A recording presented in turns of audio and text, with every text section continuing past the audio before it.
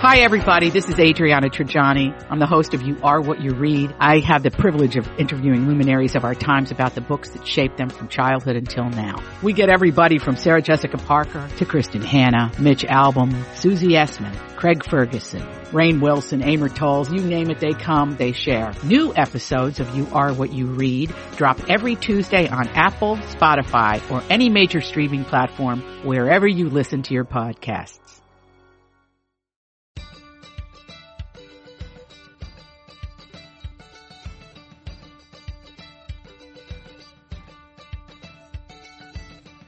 I'm Elizabeth Reese. I'm Marjorie Bunnett. And this is Best to the Nest, the podcast that's all about creating strong, comfortable, beautiful nests that prepare us to fly. Hello, Marjorie.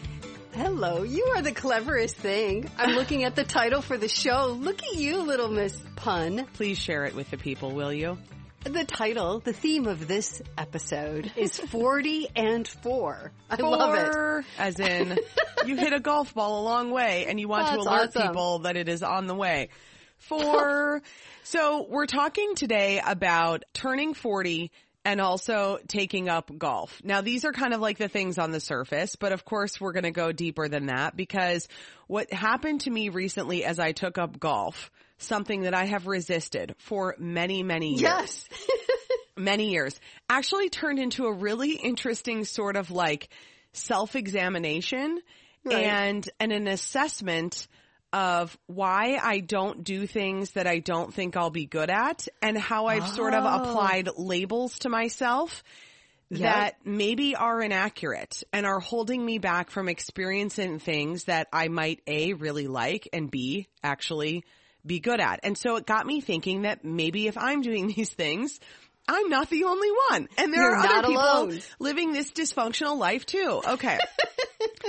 So, but that's a really important thing that you said, because we've talked about this on the podcast before, of shying away from that you were afraid of passing that on to, at the time we were talking about Bernie. Yeah. That you were afraid that because she got frustrated with something and just stopped, and that you and Jay were a really nice balance in that he's sort of like, no, you go back and you do it again. We practice. We don't get good at anything that we don't practice. That's Jay. Right. Which is like so logical, but so many of us, I think, a little bit type A. Yeah. You want to make sure that, I'm good at this from the get-go. I'm not gonna risk anything that I may not be able to master. So I think this is a really good thing to know about yourself and to know that you might be modeling that for your kids. It's totally true. That's okay. Cool. So I posted about this on Instagram and I thought I might just read the Instagram post and that might help everyone kind of get the backstory.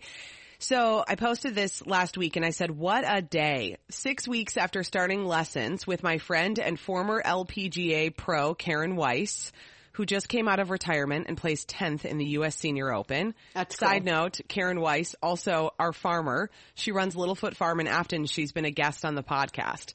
This is how I know Karen. And you know great. her too. Yeah, it's amazing. So I go on to say I played my first round of golf in the Legends Classic Pro-Am with Karen at the helm of this wonderful team. I resisted this game for a long time, telling myself I wouldn't be good at it. I don't have the time, and I should be doing things that are more productive than playing a game. I have a busy full-time job, 3 little ones, and I just turned 40. And as it turns out, I actually am athletic. I deserve to take time for myself, and being outside while connecting with supportive friends and challenging myself physically and mentally is, in fact, incredibly productive. And then I went on to just thank the people who were there. I had a really great team of women that I played in this Pro-Am event with, and it got me thinking so much. There were so many comments about this where people were saying, I took up golf, or I'm so proud of you for doing that, or this, even if it has nothing to do with golf, it was that inspiration of what have I been telling myself? The athletic thing really struck me, Marjorie, because I have never been an athlete. Right. I had like a brief stint on the track team in middle school, and that was it. Right. And here's a heads up on that real quickly, though, too. Yeah. I ran cross country in high school, and I can effectively say I am not an athlete. But here's what happened. You know what? You might find that you actually are. I might argue that like every body is an athletic body. Like every body was born to move and to do things, because when I started golf, I started learning and taking lessons, and then I went in to have my swing analyzed to get golf clubs. Right. And I took my first swing, and Jessie, who is at PXG, was teaching me, and she was like, you must be an athlete. Like, this swing is amazing. And I was like, this is on tape. We had a photographer there, and I was like, you have got to be kidding me. I am not in any way an athlete. And she played college golf. She played on the tour. Right. And she said, no, you are. Like, this is athletic. And so it got my brain going, oh my gosh, what have I been telling myself that I'm not good at that I might really be good at? Well, I think the difference is, and so I joke about I am not an athlete. I ran cross country for 2 years. My sister was on the team as well. And we used to laugh because we would battle not to be in last place. And we would laugh about it. You'd be running the cross country course. And, I think my best time for 2 miles was just under 14 minutes. Yeah. That is not championship time. That is last place time. But what it was good, and when I look back at it, is I think you're exactly right, is every body is meant to move. And it was fun to train with a team. That was an experience I had not had until my junior year of high school. It was fun or my sophomore year of high school. It was fun to train with a team. Even if I was the worst on the team, it was fun to be a part of a team. Right. And I think that's kind of the lesson for all of us is I was an athlete. I was training really hard.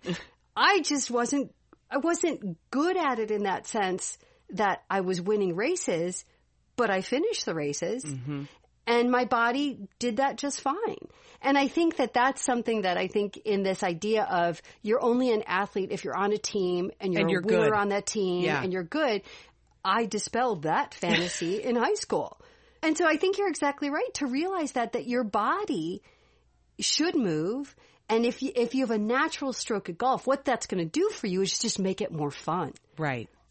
That's awesome. That's so exciting for you. It's been really exciting. And I felt like I was held back for a few reasons for doing this. Number one, I think the first thing was really that I thought it was stupid to spend this much time playing a game. Right. And Jay does it all the time. I mean, Jay golfs all the freaking time. He is constantly, the man is golfing. He's on a plane right now coming back from a golf event. I mean, that is his life. And I have thought, you're not accomplishing anything. You're not like growing anything that you're going to eat. You're not making anything that you're going to like use later. You know what I mean? Because I have respect for hobbies. You know this. I am a hobby person. Yeah. I really think hobbies are wonderful. But to your point, you just labeled it. They have to be productive. They have to be a means to an end. So you have to get an egg out of it. If you don't get an egg out of it, what are you doing? Then why are you doing it? It's not like it's, I mean, I think golf does definitely, it's good for your physical fitness, but it's not like running. It's not like playing a game where it's like going to be amazing for your physical fitness. Right. It's not something you're not like going to get huge cardio. No. So, I mean, to be perfectly frank, you're not doing it to like fit into a smaller jean size. I mean, this is the reality of where my brain goes. I'm not proud of that. I'm just telling you that that's what it is. Right. That's what was holding you back. So I thought for so long, there is absolutely no point to this because this is the most unproductive, dumb thing ever. And you just like follow along in a cart with this little ball. And at the end of it, you're probably going to be just kind of frustrated. And I don't know why you're doing this. And what I had learned then over this course of this process is that my definition of productive is very limiting. And you don't have to be creating something. Like this is how end product focused I am. I cannot be the only person like this.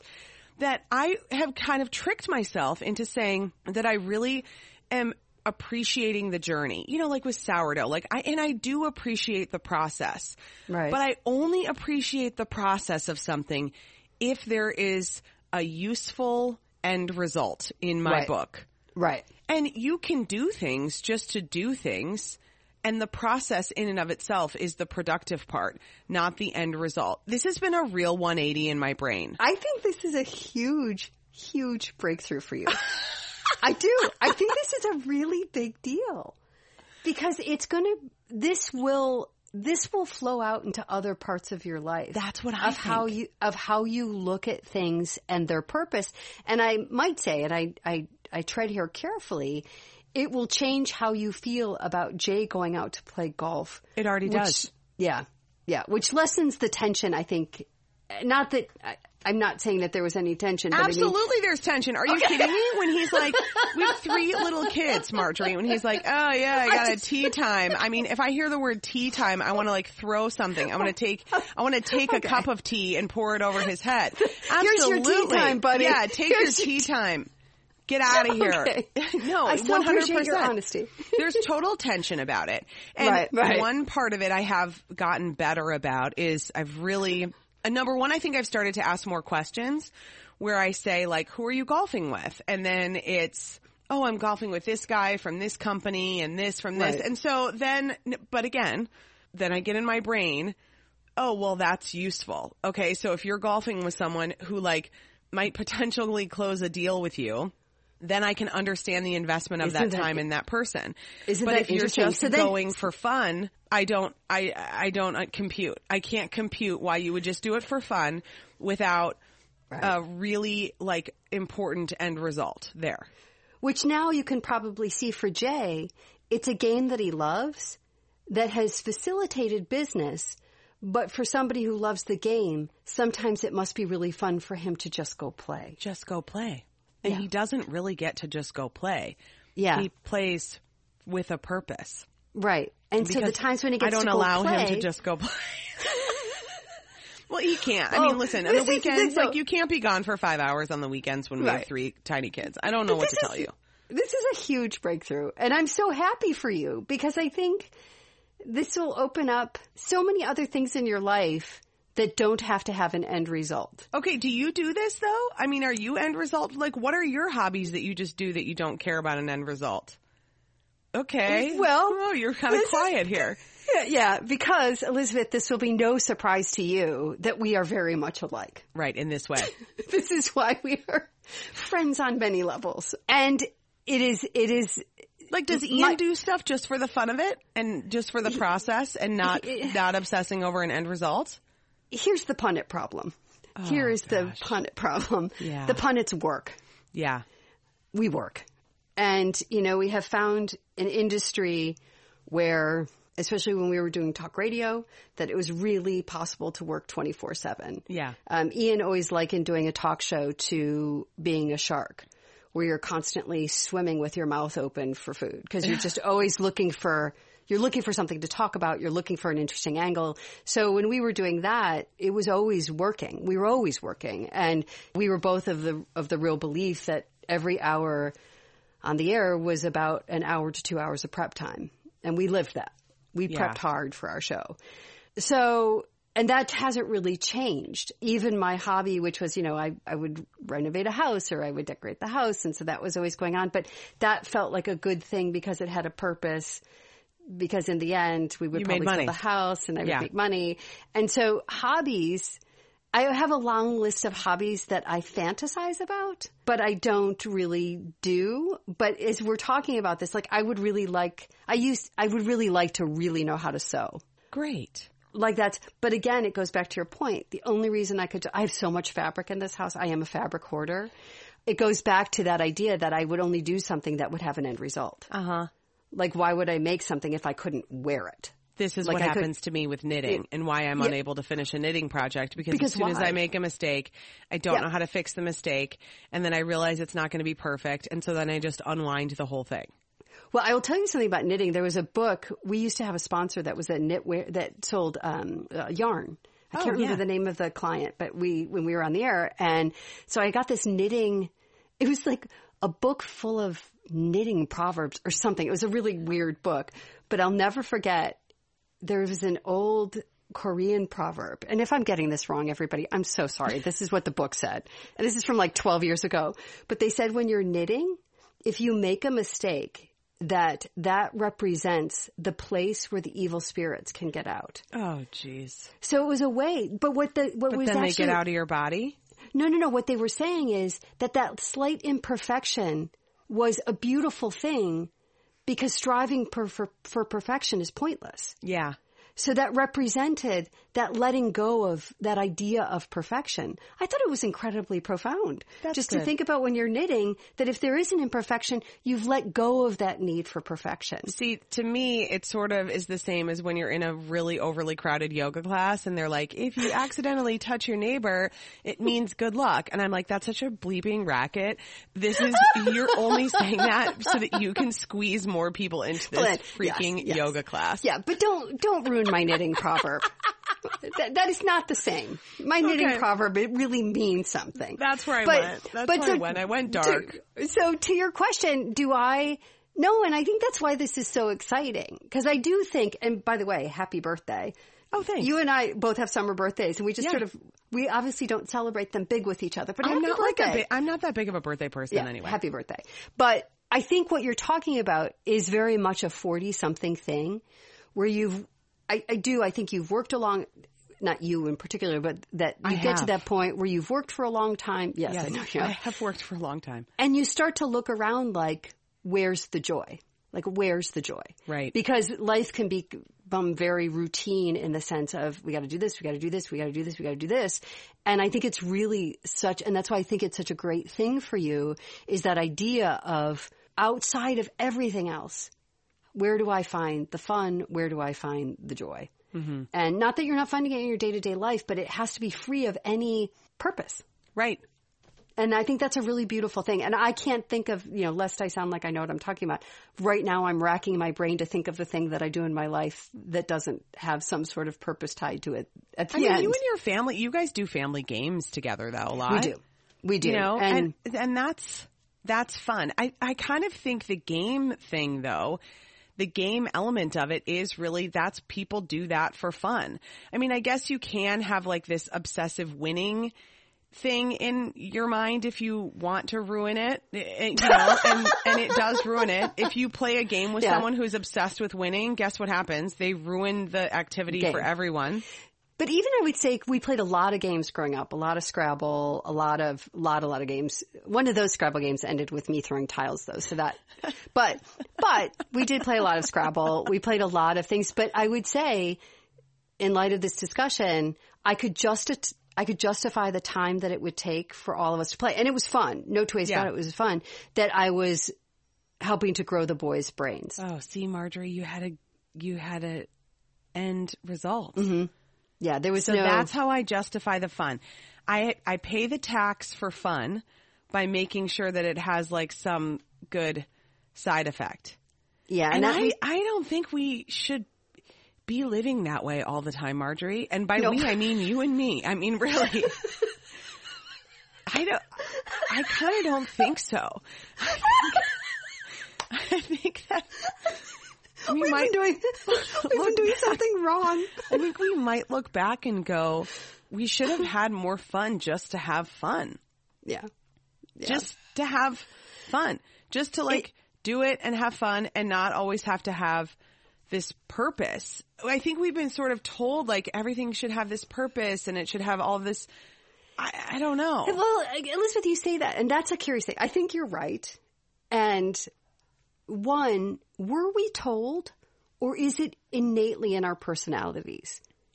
Like, I don't remember anybody telling me don't have fun. Yeah, I don't remember that either. I was always just and I know this to be true, really serious kid. Like, just really serious. I don't remember my parents ever having fun. Like, I don't think they ever had fun. They didn't have fun hobbies. They didn't have friends. They didn't. I mean, they'll tell you this. They had no friends. They just were all encompassing. I mean, and they were really struggling with financially all the time. And so they were always like very focused on trying to just figure out how to not spend money, and then how to make money and how to like keep things afloat. I mean, honestly, I mean, that's a big thing. I mean, we can sit here and say, we should be having more fun, and we should. But when I look at your parents and the way you talk about, and my parents struggled a bit. We were a very boom or bust family. Like, we would have great years, and then we'd have really crummy years, and it was like a little crazy. But the one thing, though, my parents did have fun, probably a little bit too much. They were party people. They were a bit. Yeah. And so I remember a lot of good parties. So they had friends. And so they did have fun. But I think You know, it's interesting. This will seem like a tangent, but I don't think it is. And wouldn't be the first time I go on a strange tangent because I was just talking about Korean proverbs. But I remember reading an article about Liam Hemsworth's wife. Her name is like Elisa or Alyssa or something. Is it Liam Hemsworth who was married to Miley Cyrus, right? Not Liam, but the older brother. Chris Hemsworth. Thank you. So help me with my tangent. And I was like, Miley? What? What kind of Wrecking Ball tale are you going to tell us? I do love Miley, but remember when Wrecking Ball came out and we played that on our radio show all the time? We were like so obsessed with that song. It was so good. Oh, it was so good. It was so great. I've done so many deep dives on Miley Cyrus. It's so fun because like she's got some stuff out there that's just great. Anyway, Chris Hemsworth's wife, I think she's Spanish, and I think he was talking about her, and he was just talking about that she's just delightful to be around. Oh, that's great. They got together before he was Chris Hemsworth. I mean, it wasn't like, he was kind of a tangential star. I mean, he wasn't like the huge, Thor that he is now. But he was talking about that element of the way in which she goes through life with such ease and that she was kind of fun to be around. Mm-hmm. And I'm self-aware enough to know that really isn't how I would be described. And I just thought, that's such a gift. Like, that's such a gift to sort of, and you could rationalize it away and say, of course, you're married to Chris Hemsworth. Who wouldn't be, like you have all the money in the world. But I don't think that's it. I think that's who she was before. And I think that's why he fell in love with her. So I do think it's very funny that you say that is not how I would be described. Because if it makes you feel any better, I have always had a lot of fun, multitude of funs when I'm around you. Thank you. Thank you very much. I just made up that term, a multitude of funs. But I just, I think we should be having more fun. I think we really should. You have fun, but I would call you out and say that I don't think that you move through life with ease. That is not how I would be describing it. For you, I don't think for myself either. Because it's more of like a bumpy up against the side. When you're like on a water slide, here's an example. Like you're in like a tube water slide. And some people just like slide right through really easily. And then other people find like all the random dry spots and like scrape up against it and kind of twist weird and turn around weird.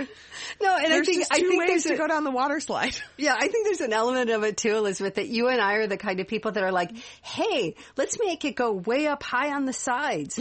Let's make this ride more exciting than it really needs to be. Let's just make it harder and more dangerous. No, I'm with you. I think that that's sort of the goal. And it goes back to what we were talking about that started all of this is learning to play golf. Just letting go of what am I producing? What is the end result? Yeah. And I think we just did this podcast last week of just being.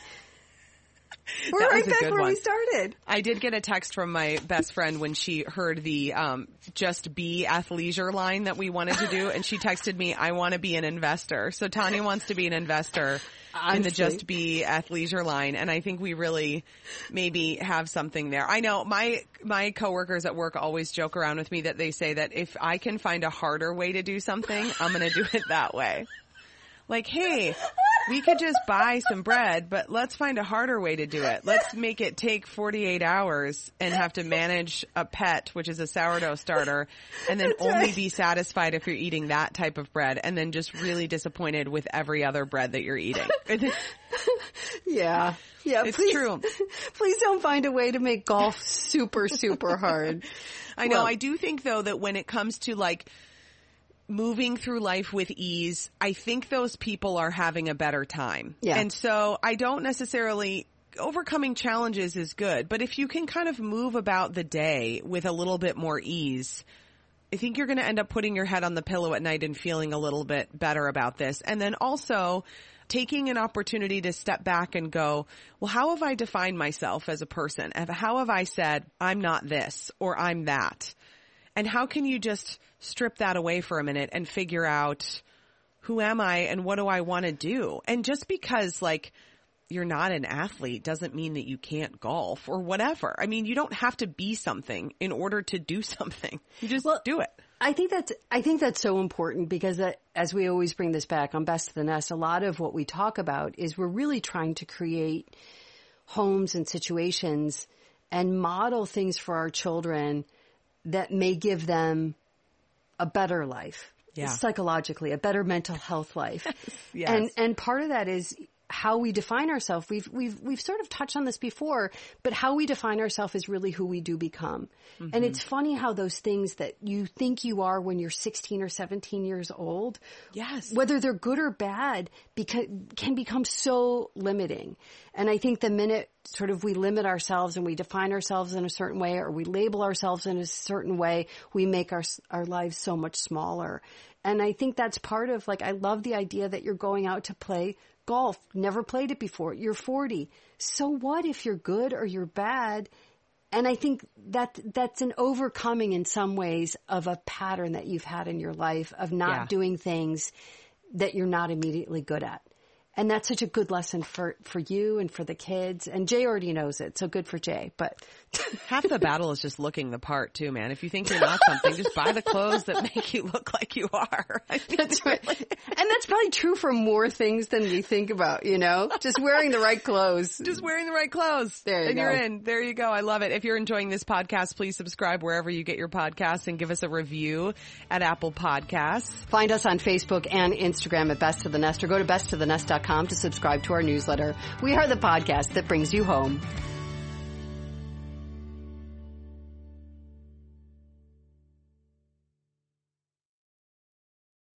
To be your best every day, you need proven quality sleep every night. Science proves your best sleep is vital to your mental, emotional, and physical health. And that's where the Sleep Number bed comes in. And let me tell you, ever since I've had it, my sleep IQ score is just going higher and higher. And did you know 8 out of 10 couples say that one of them sleeps too hot or too cold? Science tells us regulating your sleep temperature leads to higher quality sleep. For many couples, temperature struggles are a real challenge.